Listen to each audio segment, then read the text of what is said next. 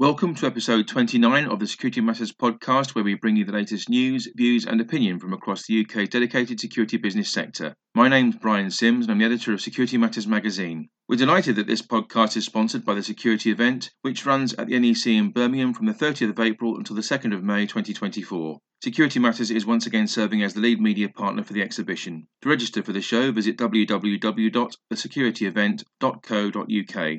Turning to the news first of all, and Echo support for police alarm response and intruder and hold-up alarm activations is now running at a rate of over 40,000 incidents per annum. That means these incidents have secured a speedier and effectively prioritised response, saving typically between 1 and 4 minutes as estimated by the Metropolitan Police Service. Since launching back in April 2021, Echo Connectivity signalling intruder and hold-up alarm activations to the police now serves 11 Echo-connected police services and 300,000 plus police-approved alarm systems, in turn protecting sites and premises alike. Echo's influence as a deterrent against intruder and hold-up crime is on the rise. In 2022, Essex Police, the Metropolitan Police Service, the Avon and Somerset Constabulary, the City of London Police and also Northumbria Police became Echo-connected. Early on in 2023, they were joined by the Bedfordshire Police, Kent Police, the Hertfordshire Constabulary, the Cambridgeshire Constabulary, Northamptonshire Police and also Greater Manchester Police. According to police service estimates, Echo markedly reduces response times to confirmed alarm activations, saving anything up to 4 minutes once any of the 37 Echo-connected approved alarm receiving centres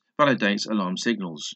Echo automatically transfers alarm activation signals from the ARCs to police control rooms, replacing legacy manual voice calling procedures and accelerating the stand-down of responders where an alarm may be discovered as having been false prior to police arrival, in all cases helping to greatly improve public safety and policing effectiveness. Kieran Irvine, Deputy Chief Constable at the Durham Constabulary and also the National Police Chief Council's lead for the Security Systems Group, commented, "Having a direct impact on policing deployment and effectiveness at a rate of 40,000 incidents every year is no mean feat. The inroads in police control room efficiencies and police responders' impact at the scene of intruder and hold-up incidents in those 11 Echo-connected force areas is quite remarkable. Other police forces looking closely at how they can become Echo-connected are encouraged to do so at the earliest possible opportunity. In all, up to 1 million residential and commercial users, including retail outlets, are professionally installed intruder and hold-up alarm systems installed by National Security Inspectorate or Security Systems and Alarms Inspection Board approved installers are set to benefit as more police forces across the UK become Echo-connected during 2023 and into 2024. Martin Harvey, the founding director of Echo, has observed, enabling a speedier and more effective alarm response to over 40,000 police response incidents each year is testimony to the impact Echo is having across the 11 connected police forces. Looking ahead, the countrywide impact is set to be truly remarkable. It absolutely justifies the MPCC's vision and the security industry's commitment to delivering improved security in collaboration with the police, assisting efficiency in the deployment of police resources, faster police response and crime deterrence." Harvey went on to comment, "Echo now supports intruder and hold-up police response alarm systems at over 300,000 residential, commercial and public sector sites and buildings, thereby offering homeowners and those responsible for commercial and publicly operated properties of all sizes a greater degree of assurance when it comes to speedier and more effective policing response. Echo is standing by to engage with any police force that wishes to prioritise its Echo connection. For their part, approved installers are encouraged to check with their ARC providers regarding Echo support for their customers' intruder and hold-up alarm systems." Industry regulator the Security Industry Authority has issued a comprehensive response addressing the alarming issues raised by the BBC's File on 4, the award-winning current affairs documentary series, in its recent investigation focused on training in the security sector and, in particular, the delivery of SIA licence-linked training itself. The findings of File on 4's investigation process, the results of which were originally broadcast by Radio 4 at 5 p.m. on the 2nd of October, were reported on the BBC News website the following day under the headline "Gig Safety Fears After Trainee Stewards Help to Cheat." According to the BBC News report compiled by Kate West and Melanie Stewart-Smith, an undercover reporter paid an extra sum of money to complete what is a mandatory 6-day training course in just a day and a half, in the process missing crucial instruction in first aid procedures. Attending one course, the reporter was told to complete timesheets for all 6 days and was also fed the answers to multiple choice questions. In total, File on 4 approached 12 companies offering Level 2 SIA door supervisor training courses for sums of money of between £200 and £300. The BBC suggests that many such companies advertise near 100% pass rates and also employ phrases such as "no pass, no fee." 4 of those firms approached offered the undercover journalist from File on 4 shortened training courses, which is very much against the regulations. Successful completion of the 6-day training program allows individuals to apply for an SIA license, which is then granted if subsequent identity and criminal record checks are conducted and found to be satisfactory in terms of the end results derived by that process. Covert filming was carried out by the undercover reporter. Some of the footage obtained is included within the report on the BBC News website, with the report suggesting that individuals are able to fraudulently obtain work licenses after attending sham training courses. Responding to the issues raised by the BBC's File on 4 programme, the SIA has commented, "The behaviours captured in this documentary are both shocking and disappointing. It throws shade on parts of a trading industry that's relied upon to play its part in public safety." The industry regulator continued, "We have launched an investigation into the findings of the undercover operation conducted by the BBC's File on 4. We are working with the qualifications regulator in England, i.e. Ofqual, and also awarding organisations it regulates to further examine the issues highlighted by File on 4. The Ofqual-approved awarding organisations have confirmed to the SIA that the training providers featured have been suspended pending further investigation. In addition, the SIA has suspended the licence of one individual featured in the documentary and referred the footage that indicates criminality to the Metropolitan Police Service. The SIA has said, "We expect any training provider found to be involved in malpractice to face the appropriate sanctions."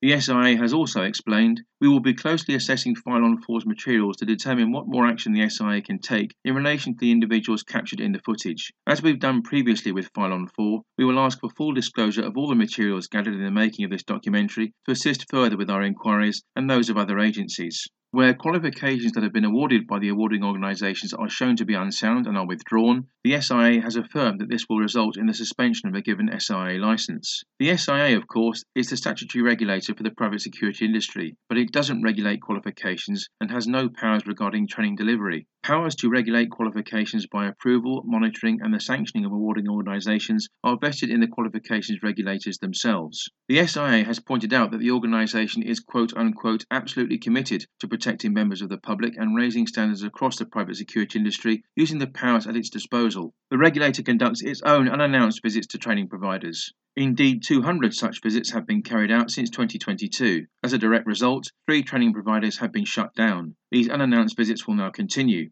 On that note, the SIA has commented, "Good training providers are happy to see the SIA and welcome the action we are taking to ensure those not following the rules are rooted out. If there are faults found, they are referred to the relevant awarding organisations. We will continue to work with the qualifications regulators and awarding organisations across the UK to ensure that all allegations of training malpractice are fully investigated. On top of that, the regulator will also consider using its own prosecution powers in appropriate circumstances. The SIA is fully determined to ensure poor practices are rooted out and, in parallel, actively supports the majority of training businesses who, quote-unquote, operate to good standards." Longer term, outlined the SIA, we will continue to work with the qualifications regulators, the UK government and other partners to ensure that current regulatory arrangements in the training sector are fit for purpose with regards to the private security industry and that we make the necessary interventions where possible. Following the tragic terrorist attack at the Manchester Arena in 2017, the SIA has undergone major changes in terms of its regulatory response. Frontline resources have been stepped up, as have dedicated inspection and investigation activities. Working practices have changed, and the regulator has engaged extensively with the police service and other agencies in an ongoing bid to protect the public and support public safety. The regulator's response has also included the strengthening of the entry-level qualifications and new unannounced visits to training providers,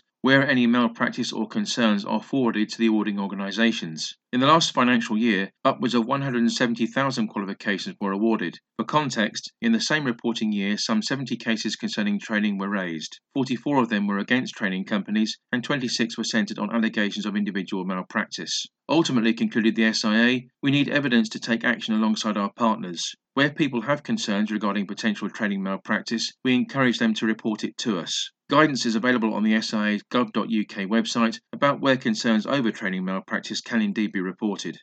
Our first guest on this edition of the Security Matters podcast is Michelle Kradolfer, National Manager and Internet of Things Technical Officer for Secured by Design at Police Crime Prevention Initiatives. Michelle boasts extensive knowledge of the cybercrime, cybersecurity and Internet of Things landscapes, duly leading on Secured by Design Secure Connected Device Accreditation Scheme. Graduating from Middlesex University with a master's degree in cybercrime and digital investigation, Michelle also holds a master's degree in criminology from the University of Sydney and has previously worked for both Interpol and the Police Digital Security Centre. During our interview, Michelle focuses on the Product Security and Telecommunications Infrastructure Act, as well as the aforementioned Secure Connected Device Accreditation Scheme.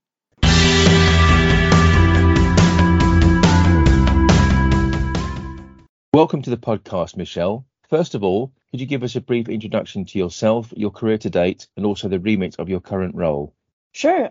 First, thank you, Ryan, for having me on this podcast. So just a little bit about myself first. I am a Swiss national with a multicultural background, and I'm therefore very, very lucky to be able to speak a couple of languages, which include German, Swiss German, Spanish, which is also my mother tongue, and a little bit of French, but that's a bit rusty. I knew from a very, very early on in my life that I wanted to study in the field of criminology, and it's always been an interest and passion of mine. So it was very easy to decide that I wanted to attend the University of Sydney in Australia, where I achieved both a Master's of Criminology and a Bachelor of Social Legal Studies. And after that, in 2014, I then became an intern at Interpol with the research and innovation team within their Cyber and Innovation Outreach Directorate. And thanks to this internship, actually, it sparked an interest in cybercrime and cybersecurity, which wasn't really on my radar, funnily enough, but ultimately, it did solidify my wish to pursue a career in this field, and it resulted me in moving here to London. And it's actually here where I graduated with a master's in cybercrime and digital investigations in 2019. And very soon after that, I joined Police Crime Prevention Initiatives, or Police CPI, who run the Secured by Design initiative, first as a cyber development officer with the Police Digital Security Center within Police CPI, and then as the Internet of Things technical officer at Secured by Design before being promoted into my current role as National Manager for Secured by Design. And obviously at SPD, or Secured by Design, we are the official police security initiative within Police CPI, which focuses on improving building security and surroundings to ensure that we can create safe spaces for work, living, and anything else. And as part of that, I have my managerial duties with a fantastic team of development officers who mainly do the most of the work.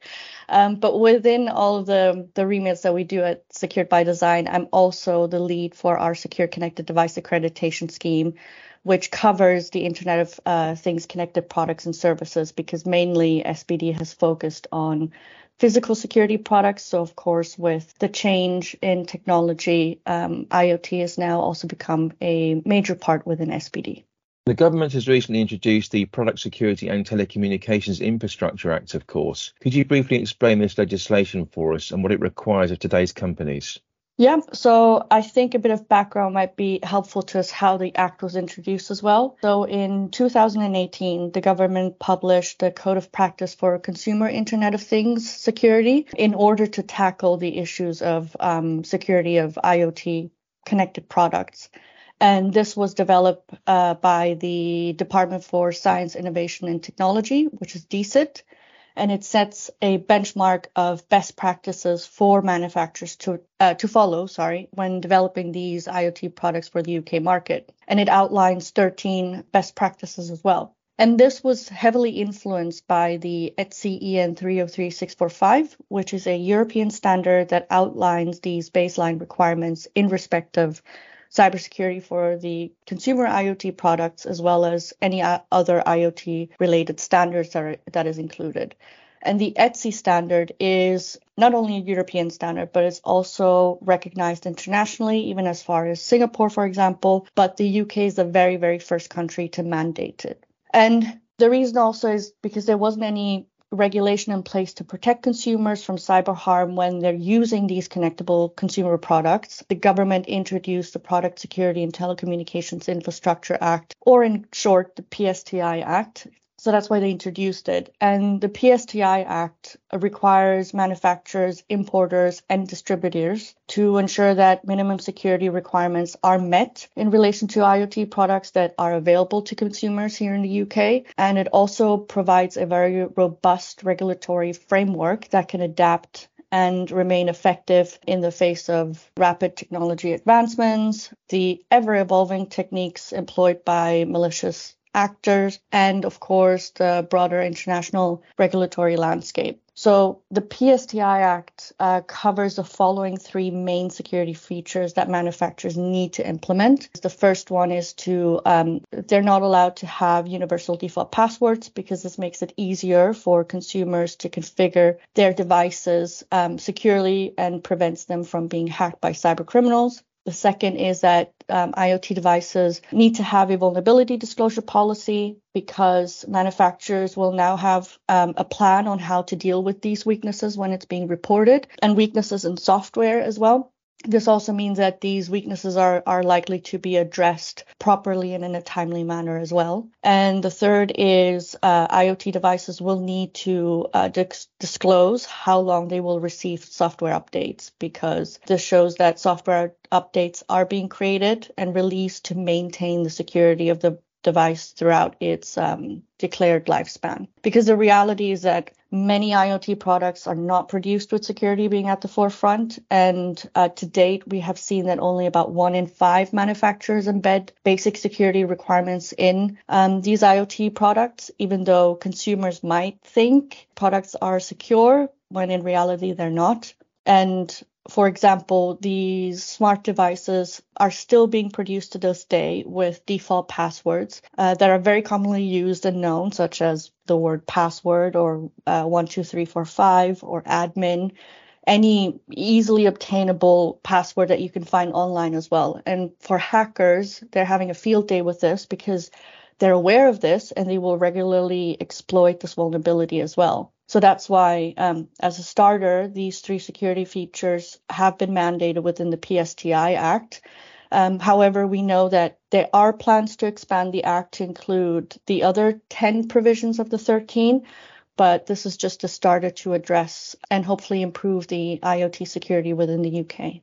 What sort of products are we talking about when we say Internet of Things connected products, Michelle? Internet of Things is really defined as a network of physical objects or things that can be embedded with sensors, softwares, and other technologies for the purpose of connecting and exchanging data with other devices and systems over the internet and, any other communication networks like mobile networks, 2G, 3G, 4G, 5G, etc. And so this law particularly applies to all consumer IoT products, which can include, but is not limited to, for example, connected safety relevant products like smart door locks, connected home automation and alarm systems, IoT base stations and hubs where multiple devices can connect to, smart home assistants like an Alexa or a Google, and then smartphones, smoke detectors, connected cameras, any smart fridges, washers, freezers, coffee machines, etc. So all in that sphere.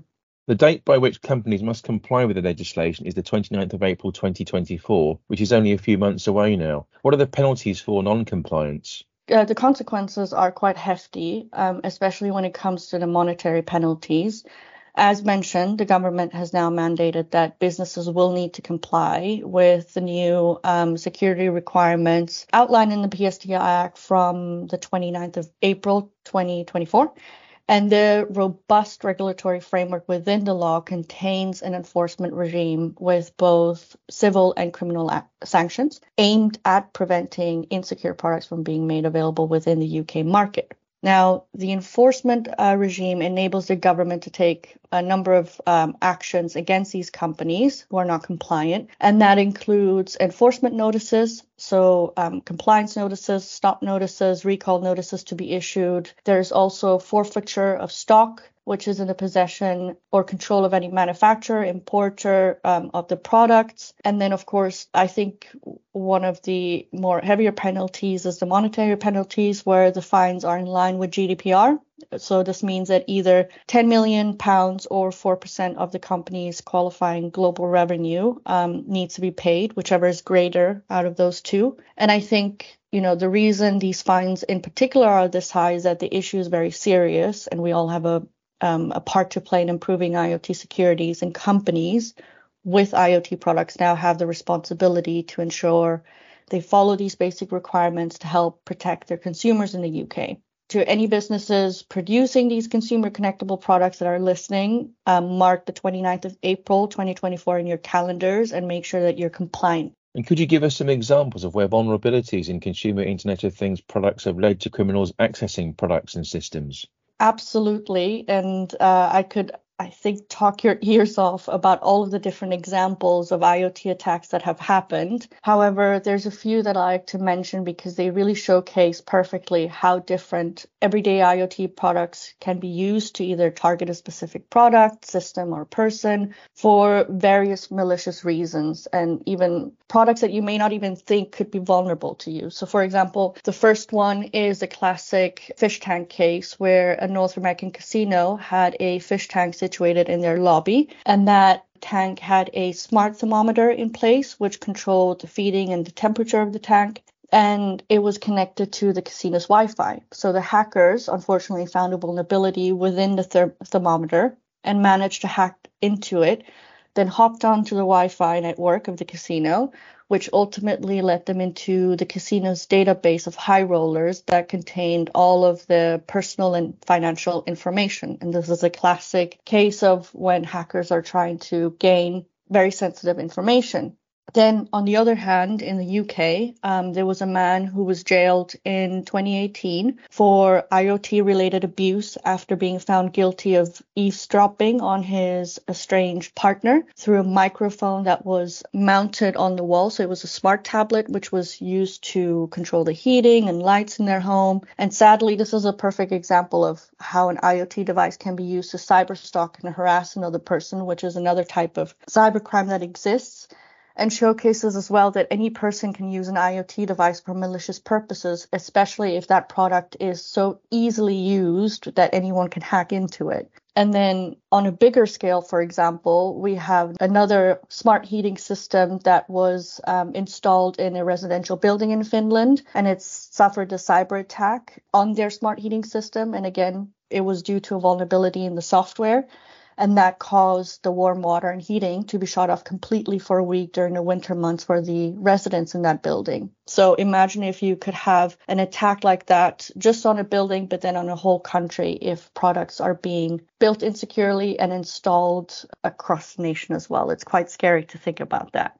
Just one more case as well, because this is one of my favorite examples to use because it's so out of left field, a little bit risque, but perfectly showcases that and when I mean any products, is really any internet connected products that even the ones you didn't think of could be smart, can be vulnerable if not built securely. And that is of the classic IoT chastity cage or belt. So, for example, the security researchers that came across this found that manufacturers of an IoT chastity cage had left an API, which is an application programming interface, and that's the software intermediary that allows two devices to talk to each other, that the API was exposed and gave hackers a chance to take control of these devices, which is exactly what happened. And a victim had received a message from hackers demanding a payment of about £500 or so, but in Bitcoin, to unlock the device.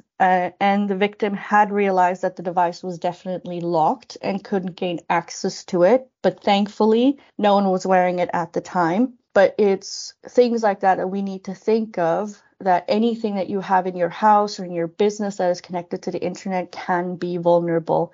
So it's important to make a conscious decision about what products we're buying and whether or not these products have gone through the level of testing and certification that they should be going through. And lastly, Michelle, how can Secured by Design's own Secure Connected Device accreditation assist companies on the road to compliance? So the Secure by Design's Secure Connected Device Accreditation Scheme was developed in consultation with DCIT, and the scheme helps companies get their products appropriately assessed against all 13 provisions of the ETSI EN 303645 standard, which is influenced by the PSTI Act, and is also a requirement that goes beyond the government's legislation so that companies can not only demonstrate their compliance with the legislation, also be ready when the legislation expands to include the other provisions, but it also, most importantly, helps protect themselves, their products, and customers. The process, the way it works for us, is that the Secure Connected Device has an IoT device assessment, which identifies the level of risk associated with the IoT device and its ecosystem.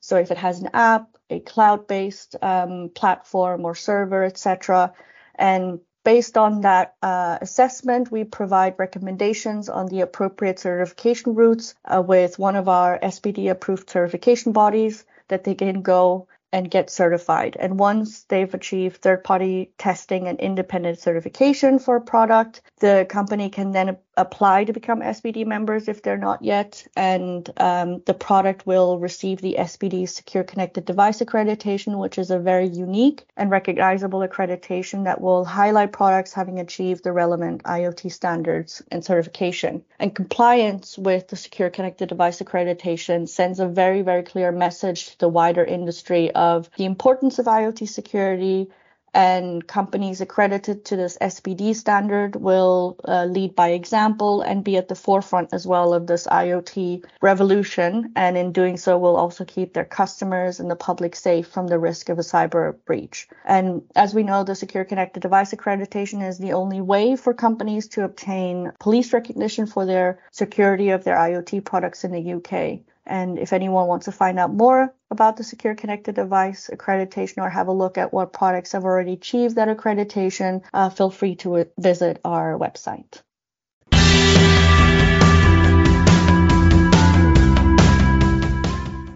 Returning to the news now, and 19 Group is celebrating the fact that a record number of security professionals attended the International Security Expo 2023 and the co-located International Cyber Expo, both of which ran at London's Olympia on the 26th and 27th of September. Upwards of 9,000 security professionals from more than 70 different countries visited the International Security Expo 2023, creating a buzz throughout the Grand Hall at Olympia, with packed conference theatres and busy exhibitor stands showcasing the latest tech innovations designed to protect people, businesses, critical national infrastructure and nations. With more than 300 security brands showcasing thousands of the industry's newest products and solutions, attendees were afforded an unmissable opportunity for in-person demonstrations, helping them to understand how emerging products and solutions can meet their current and future challenges. The International Security Expo is the only publicly accessible security event where attendees can meet with and hear from the wide-ranging UK government departments and agencies responsible for national security. For the second year running, delegates benefited from a keynote presentation delivered by Tom Tugendhat,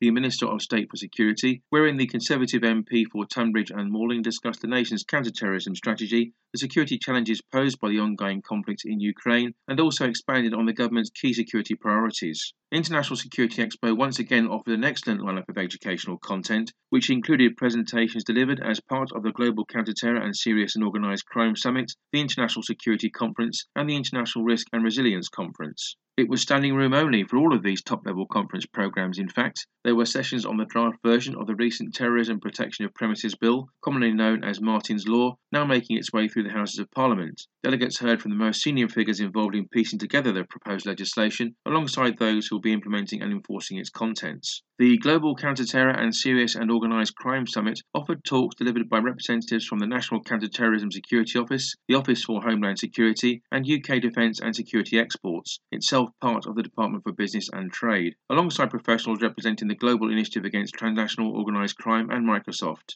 The programme included an extensive examination of how the UK is addressing and can better combat terrorism, plus an in-depth look at the major serious and organised crime-focused issues. Abu Ahmed, the new head of the Home Office's Joint Security and Resilience Centre, updated the industry on its priorities, while day one at conference ended with a panel session on the realities of terror, featuring victims discussing their experiences and the impact it's exerted on their lives, as well as that of their families and friends. This theme continued in the International Security Conference, with a panel session on the aforementioned Martin's Law, featuring campaigners Fegan Murray OBE and Nick Aldworth, who were joined by Debbie Bartlett, Deputy Director for Protect and Prepare at the Home Office, Tracy Reinhold from Everbridge, and Barry Millett of Mighty. The conference also played host to a seminar on the impact of inclusion and belonging in the security industry, chaired by Satya Rai from the International Professional Security Association and Securitas, and featuring Chris Hutchinson, the mother of security operative Gabby Hutchinson, who sadly passed away aged 23 following the Brixton Academy incident in December 2022. Demonstrating the International Security Expo's invaluable role in facilitating new product launches, many exhibitors took the opportunity to unveil their latest innovations, sharing all new technologies and refreshed solutions with a packed audience of vetted international buyers.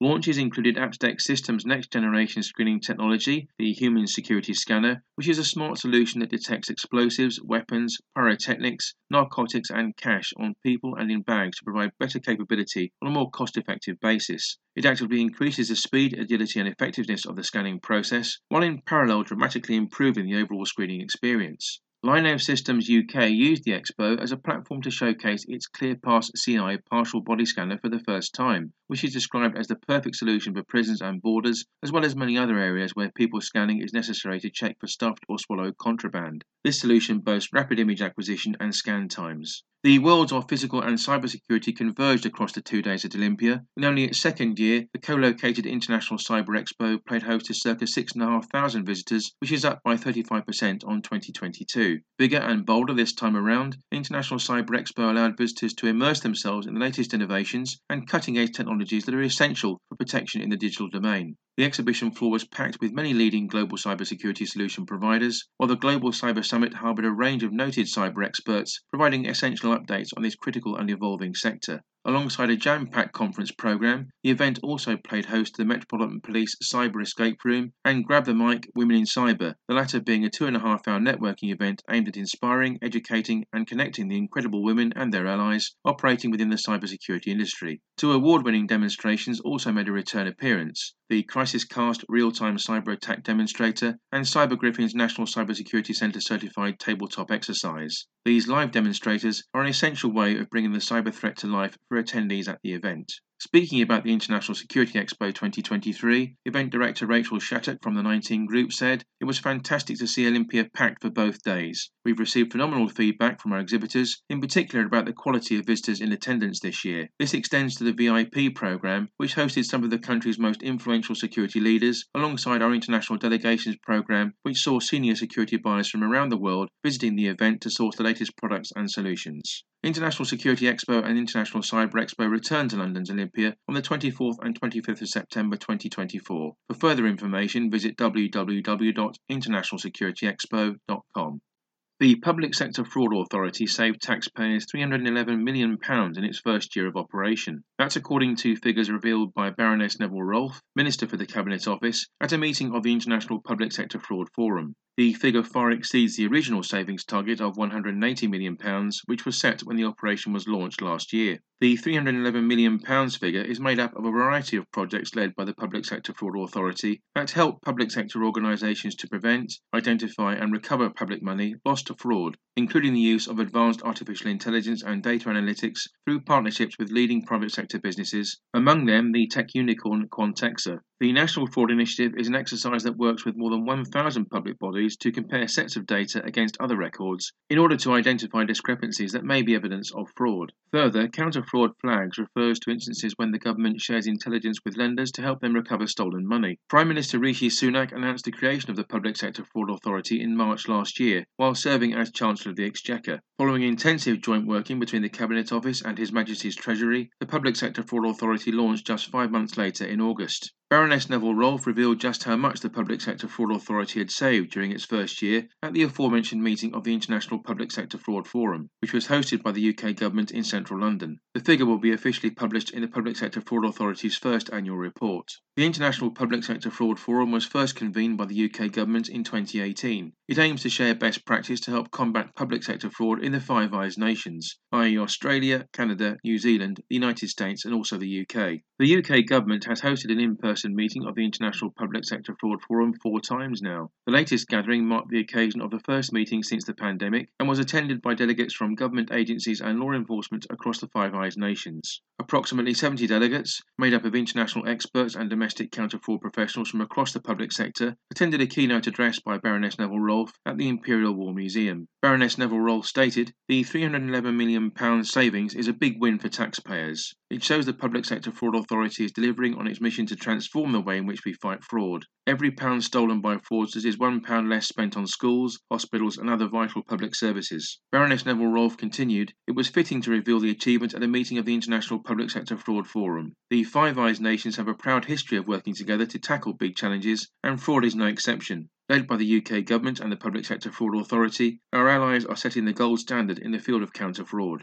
Mark Cheeseman, OBE, the CEO of the Public Sector Fraud Authority, concluded, "The Public Sector Fraud Authority was created to take action on fraud. The results in our first year show our commitment to that task. The close relationships we enjoy with our international partners have been integral to this. Together, we can exert a far bigger impact on those who attack our public services for their own gain."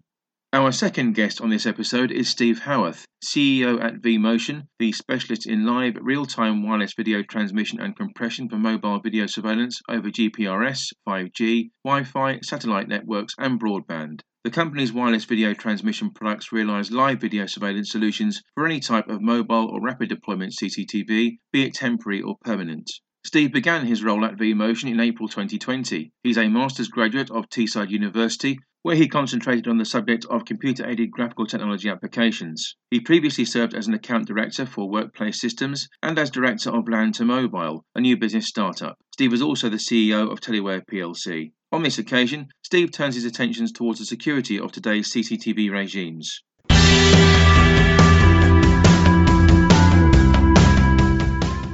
Welcome to the podcast, Steve. The subject of security for captured CCTV images is gaining a good deal of press coverage at the moment. Do you believe the risks involved are fully understood? For people to assess the risks properly, they need to do two things, I believe. So one will be to measure the likelihood of something happening, and two's measure the impact of it if it does. So I think the likelihood of anything happening is probably more linked to global politics than it is to technology itself. And if you look at what's been going on in the political landscape over the last 12 to 18 months, then I think you'd have to come down to the side of that the risk has risen quite considerably, to be fair. I also think that the BBC Panorama programme that was on recently did push the issue right to the front of people's minds again, but I don't think that they investigated the full portfolio of risks. So the part that they did cover was probably the most commonly understood and, to be fair, the easiest one to guard against. So no, I don't think the most likely security scenario is fully understood at all. However, I would say by putting the subject into the spotlight, I think that a lot of people will be re-evaluating the risks, and it will have increased the awareness of some of the issues. So I think it'd be probably complacent for anybody to not have at least a plan in place, even if that plan was to just accept the risk and move on. But it's certainly not something that can just be ignored. Isn't it simply a case of making sure that your cameras are updated and also that the network's secure? Yeah, well, I'd say that's the minimum that everyone should be doing. But from our experience, that's what most do already. And I think that was one of the things that was quite misleading in the programme and has caused some of the bigger issues to be overlooked, to be honest. And what I mean by that is that the problem you have with security cameras is that you have to put them on your network, and they need to be able to talk to other devices across the network, such as the operations centre or wherever you want these camera feeds to be viewed. And the points raised by the BBC were vulnerabilities that have already been fixed. So by updating the software, managing the network properly, then those risks can be nullified somewhat. But the bigger potential security issue is that of a camera having the ability to call home and become under the control of some malicious entity. Then the problem is actually not just the external, but internal to the network, because it's lying within your network. So the scenario is a little like having to deal with locking your door when an intruder's already in your house. It's not really going to help. In this scenario, securing the network from the outside in doesn't really help at all. And if someone were to act maliciously, Steve, what might be the outcome? Well, a camera nowadays is not just a dumb camera. It's a network connected computer with eyes and ears.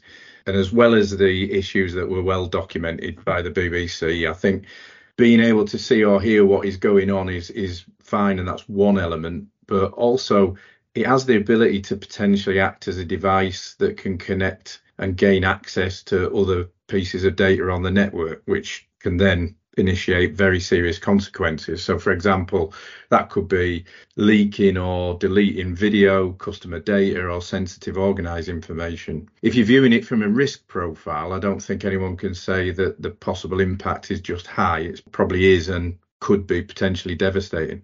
And what do you feel is the best way in which to make a surveillance regime secure, Steve?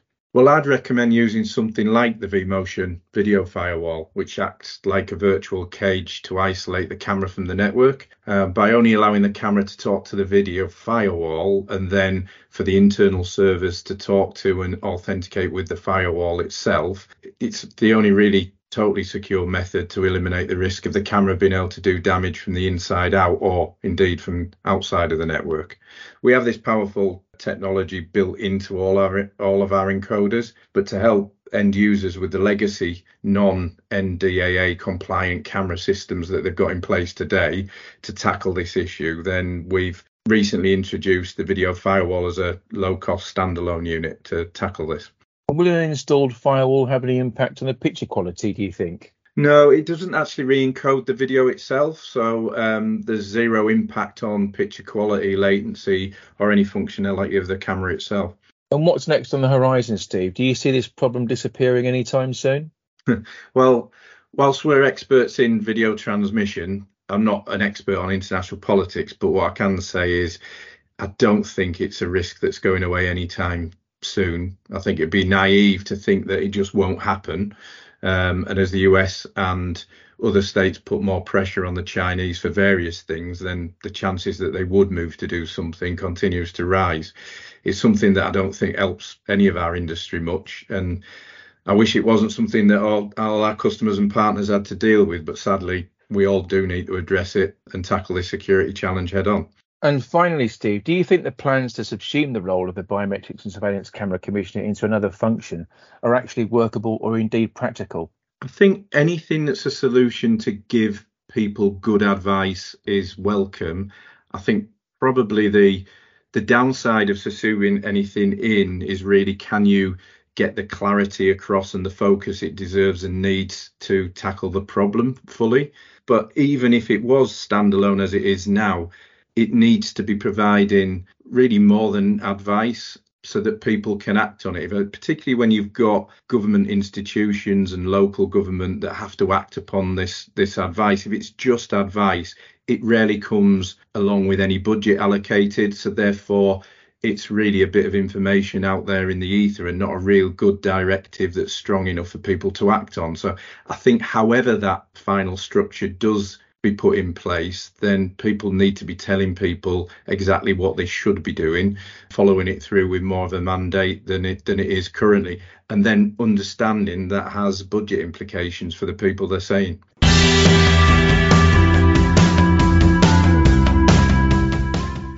That brings us to the end of this edition of the Security Matters podcast. Many thanks indeed to Michelle Kradolfer of Police Crime Prevention Initiatives and also Steve Haworth from Vemotion for their highly valued contributions. Many thanks also to our podcast sponsor, The Security Event. The Security Event runs from the 30th of April until the 2nd of May 2024 at the NEC in Birmingham. To register for the show, visit www.thesecurityevent.co.uk. Don't forget to visit our website at www.securitymattersmagazine.com, where you can access all of our podcasts and also read the latest news and opinion from the security business sector. You can view our dedicated features content and sign up to receive our very popular weekly news bulletin. Please do contact us if there are any key themes or issues you would like us to explore on upcoming editions of the podcast.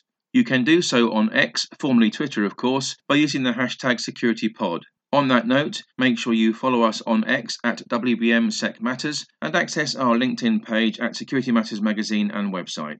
Please do like and share the podcast content and spread the word among your industry colleagues. You can listen to the Security Matters podcast for free on iTunes, Spotify, YouTube or Podbean. To download the podcast on iTunes or Spotify, all you need to do is enter the term Security Matters into your chosen platform search box. We'll see you next time.